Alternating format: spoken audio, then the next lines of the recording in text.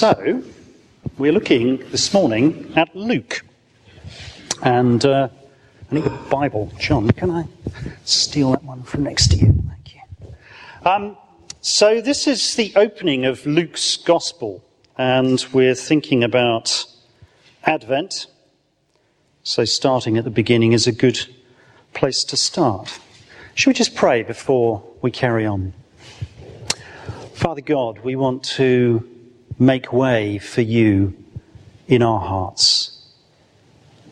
Lord, as we think of this Advent season, this time of preparation, looking forward with anticipation, Father, may we look forward to you speaking to us now and anticipate hearing your words in Jesus' name. Amen. So Dave started as instructed with verse 5, but it's interesting to look at the start of Luke just by way of background, because you'll remember that Luke was a doctor. He was an intellectual. He was a thinker. He had a very Greek mindset. And he wanted to write both his Gospel of Luke and also Acts, the two books, as a way of setting out in a very clear way the story of God coming to be among us, of the salvation that Jesus had brought. Emmanuel, God with us. And he wanted it to be a tale, a narrative, a description that was sort of open to all. So unlike Matthew, who was writing particularly for a very Jewish audience, unlike John, who had a slightly more sort of millennial focus, and unlike Mark, who really just wanted to get to the end very quickly, Luke was really trying to set things out for a very, very wide audience. And I think it's interesting in that context to then think about why he starts with this couple. Because Matthew, you'll remember, starts with a long sort of genealogy, which is very important to the Jews. You know, which family are you from? Where are you from in terms of your sort of your birthright? Luke knows that's sort of a little bit alien to a lot of his audience. And he's got a much more modern way of doing it. It's like a sort of, Netflix or Amazon or BBC drama where you've got strands of the story starting. You see the car driving down the street and stopping, somebody getting out and walking in. And then it flips to something else. Somebody sitting at a computer typing something. And then the story flips again. Now, because Luke was writing sort of 2,000 years ago, he doesn't approach it with quite that sort of rapidity. So we haven't got quite so many sort of jump cuts from one scene to another. It builds a little more slowly. But what he's trying to do is to draw us in to the narrative, to try and help us understand the context, what's to come, to get us to sort of think about what's to come before actually telling us about that. So let's have a look at the first slide and the context. Now, it's often hard for us to sort of remember what's been going on for the Jews prior to the Christmas story and the Gospels, because we just launch straight into them and it's, oh yes, this is about Jesus, off we go. But for the Jews, they'd had a pretty rough time. You remember way back when the kingdom had been split. So after Solomon, the kingdom was split into two because they couldn't really govern themselves. Civil war, two kingdoms. And then eventually both of those kingdoms, first one and then the other, were swallowed up by the big empires around about. And then ultimately we had the return from exile with Ezra and Nehemiah, those sort of last prophets in the Bible in terms of the timeline, talking about the return to the promised land, and Nehemiah rebuilding the walls of Jerusalem and all of that sort of stuff. That was 400 years prior to the point in time where we are now. The land has been occupied throughout that time. So when the Jews came back to the promised land, they didn't come back as free victors. They came back as a concession by the ruler that, yes, they could move back to the place they'd been moved out of. So they were still sort of under somebody else's rule. And that empire fell. Another empire came up, Alexander the Great, probably heard of him. Then his empire broke apart. There was another sort of few empires, and so an smaller empire ruled the Jews. And then, of course, the Romans came along. So they'd had continual occupation by people who did not believe in the one true God. So it wasn't a great situation, really, that Zechariah and Elizabeth were living in. It wasn't a great situation that the Jews were living in. And just to try and put that in context, when the first English version of the Bible, the one that God really speaks, as some of you will know, when that King James version was published, which may seem to some of us a little bit old, that's the equivalent time frame. James the First, 400 years ago. So if you imagine that this country had been under oppressive and alien rule since James the First, then that begins to give you an idea of just how long the Jews had not been living in the promised land in the way that it was promised to them. It wasn't necessarily a land flowing with milk and honey. And the real question, I suspect, for a lot of Jews was hope gone? They'd been prophesied this Messiah. You remember Isaiah prophesied to the people living in darkness, on them has a light shined. Well, it hadn't shone yet. They hadn't seen it. Next slide. So then we have the focus in Zechariah and Elizabeth. Why them? Why did they give birth to John? What's going on? And why John and then Jesus? And why does Luke bother to tell us so much about them? Well, you could pull a lot of different things out of this story, and as Dave was reading, I was thinking of even more, so I have to try and sort of control myself to focus on the ones that I've thought of previously. But there's a few really interesting things about Zechariah and Elizabeth. They're described as very old. Now, we don't know what that means in a Jewish context in terms of absolute years, but I think we can take it that they were at the tail end of their lives. They were probably more infirm than they had been.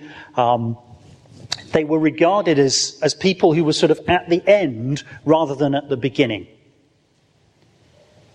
And probably to a lot of the younger people around them, in spite of the sort of veneration for older people in Jewish society, they might have been looking more like people who were becoming irrelevant. We were celebrating Timothe's dancing success. He's at the start. Who knows where he might end up? Because it's all in front of him. Ed Balls, in contrast, he's doing pretty well. If I could dance as well as him, and Sue will tell you I can't, but if I could dance as well as him, I'd be very pleased. But, he's not going to be leading Swan Lake, is he ever? So there's something that happens as you get to the end of something. A lot of the things that could have been are clearly now not going to be.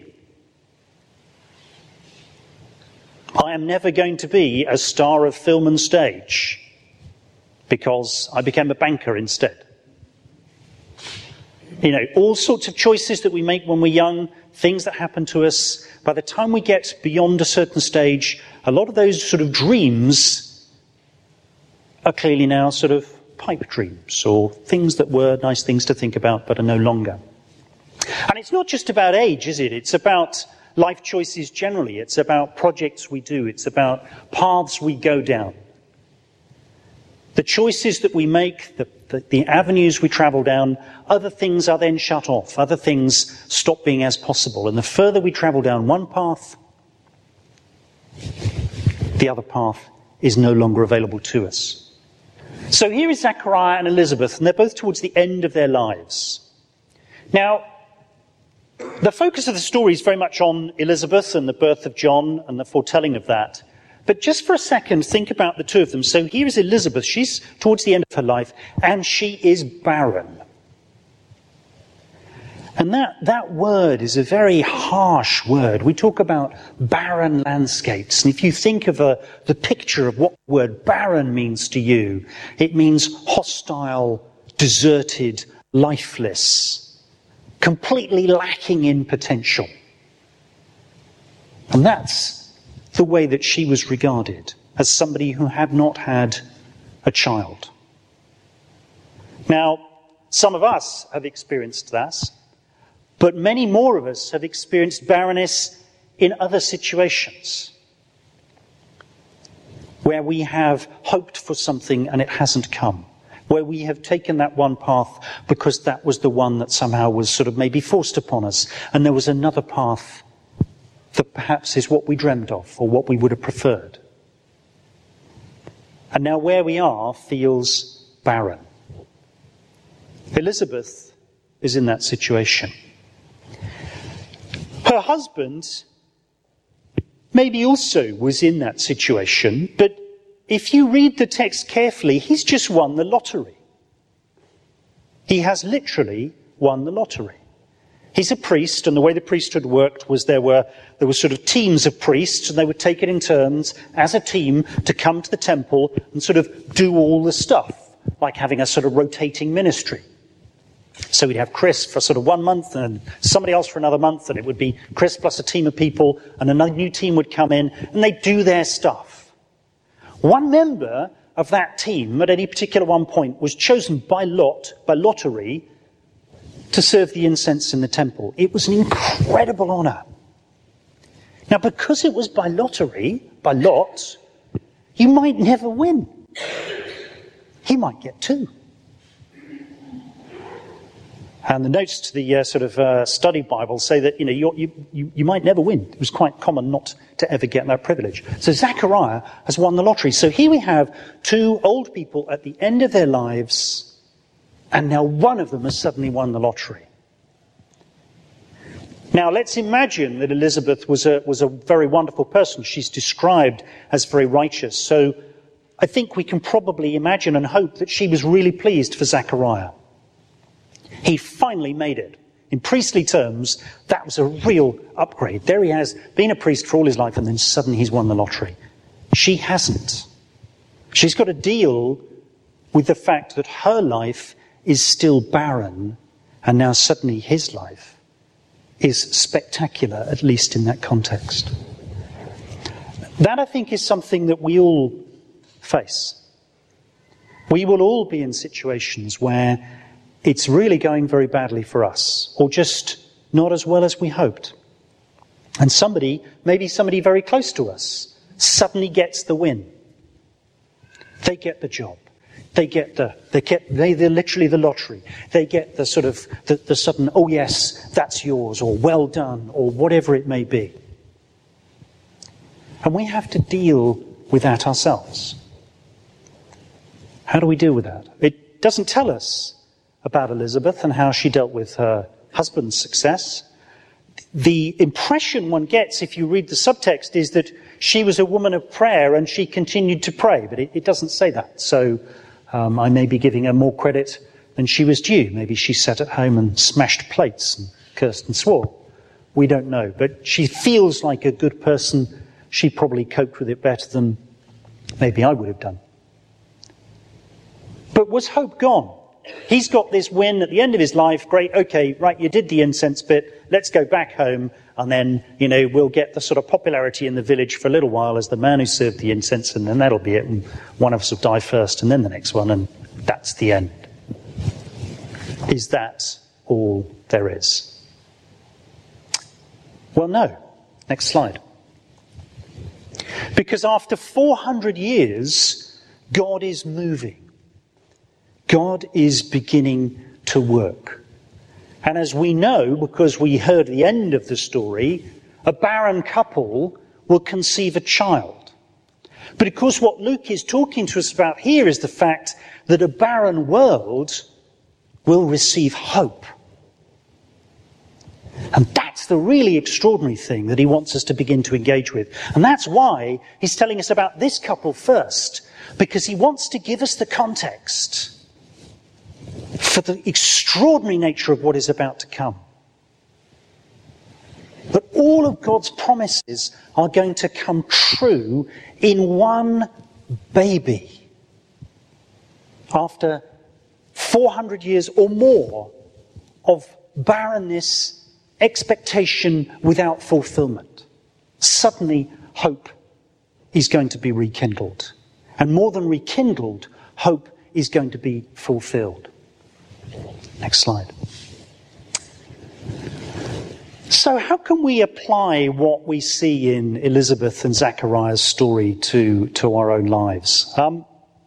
Well, I think there's actually a lot in this story. It's worth really reading carefully and engaging with it, trying to imagine yourself being there. But I think one of the key things that spoke to me is God is at work whether we can see it or not. And that's very, very easy to say, and it's extremely hard to believe. Because when we can't see things, we really find it tough to believe that there's actually anything going on. Now, we have lots of sort of reminders around us that there is that truth. So you look at the trees now, where all the leaves have come off or are in the process of coming off, you can see death. And like some of the days we've had over the last few days, when it's pouring with rain and it's dark and it's blowing and you can feel death as well. But you know, and I know, that spring comes. Because we've seen it before. So we can have faith that trees that are all losing their leaves now, that there will be a time when the buds reappear and then the leaves open and it all looks fantastic. And we just have to sort of get through the period of winter in order to get to spring. But there are other situations in our lives where we haven't necessarily been through that. We're in it and we haven't experienced the getting out of it. And it's very, very hard, I think. I find it hard to believe that God is at work when I see no evidence of his hand. But what Luke wants us to know, that God is at work, whether we can see it or not in our immediate circumstance. And he's saying, look at the evidence, look around you, look at other situations. Don't just focus on yourself. Try and take a bigger view. God has the ability to bring life to the most barren of places and the most barren of situations.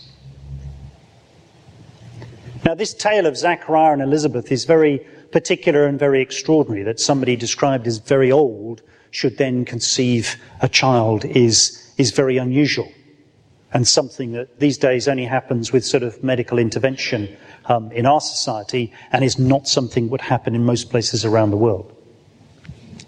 But I think for us, it's not about having a child or not having a child. It's about understanding that God has the ability to change things.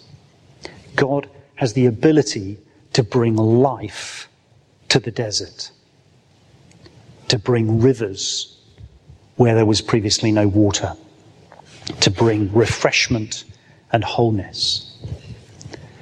And Advent is a great opportunity to remind ourselves of these facts. So, as Chris was saying, unfortunately the chocolate calendar doesn't open for another couple of days, so you've got the anticipation of the anticipation to anticipate about.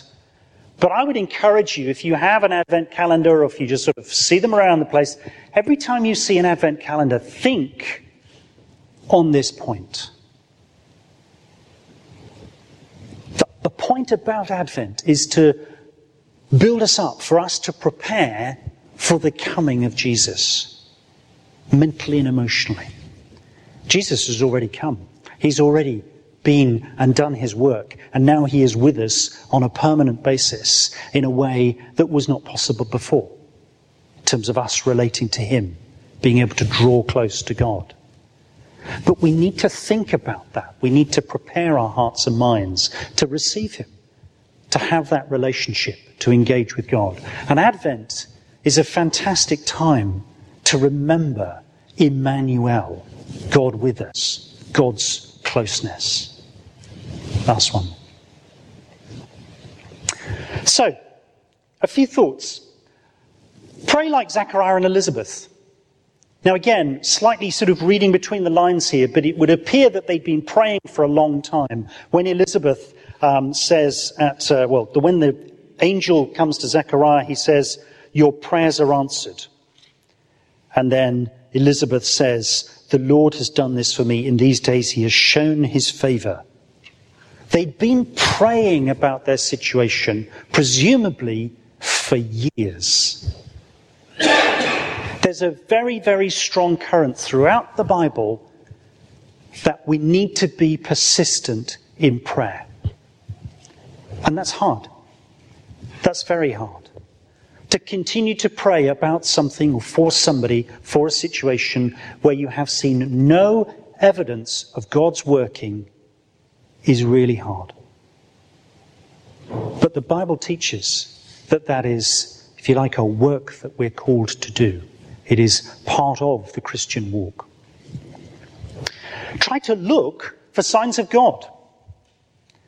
Now, bizarrely, in Zechariah, the angel appears. So he's been praying for years. He's a priest. He ought to be a bit of an expert at spotting God at work. And then an angel appears and says, yeah, sorted, mate. God's going to do it. And he goes, nah, you're not serious. Give me a sign. Okay, chump, no speakies, which is a bit tough for a preacher, as I'm sure you can imagine. Be a bit like, just as an aside, if Chris was sort of, doing all the stuff here and he'd gone out to do something else, and then I stopped talking, and he came back and went, there's an extraordinary event going on there. It has to be that big for Zechariah. Be good for us if we could be more alert to God's leading and not need such a sort of sledgehammer miracle to really make Zechariah engage with it. Let's be alert to God working. Hebrews 10:21-22 says, since we have a high priest over the house of God, let us draw near with a sincere heart in full assurance of faith. In the Book of Common Prayer, it always has that. Draw near with faith just before the giving of the communion. I always used to love that phrase because as a small boy, it told me the service was nearly over. So I had a sense of anticipation for all the wrong reasons. But I would just encourage all of us to think about those verses in Hebrews, to think about that phrase, draw near with faith, as we light the Advent candles, going round and then getting ready to light the one in the middle, as we get ready for Christmas to come. Let's put aside all the John Lewis adverts and all the other bits and pieces, the trappings of Christmas, in our hearts and minds and draw near with faith, believing that God has intervened, is intervening, and will intervene, and that he can bring springs of life to barren land. Amen.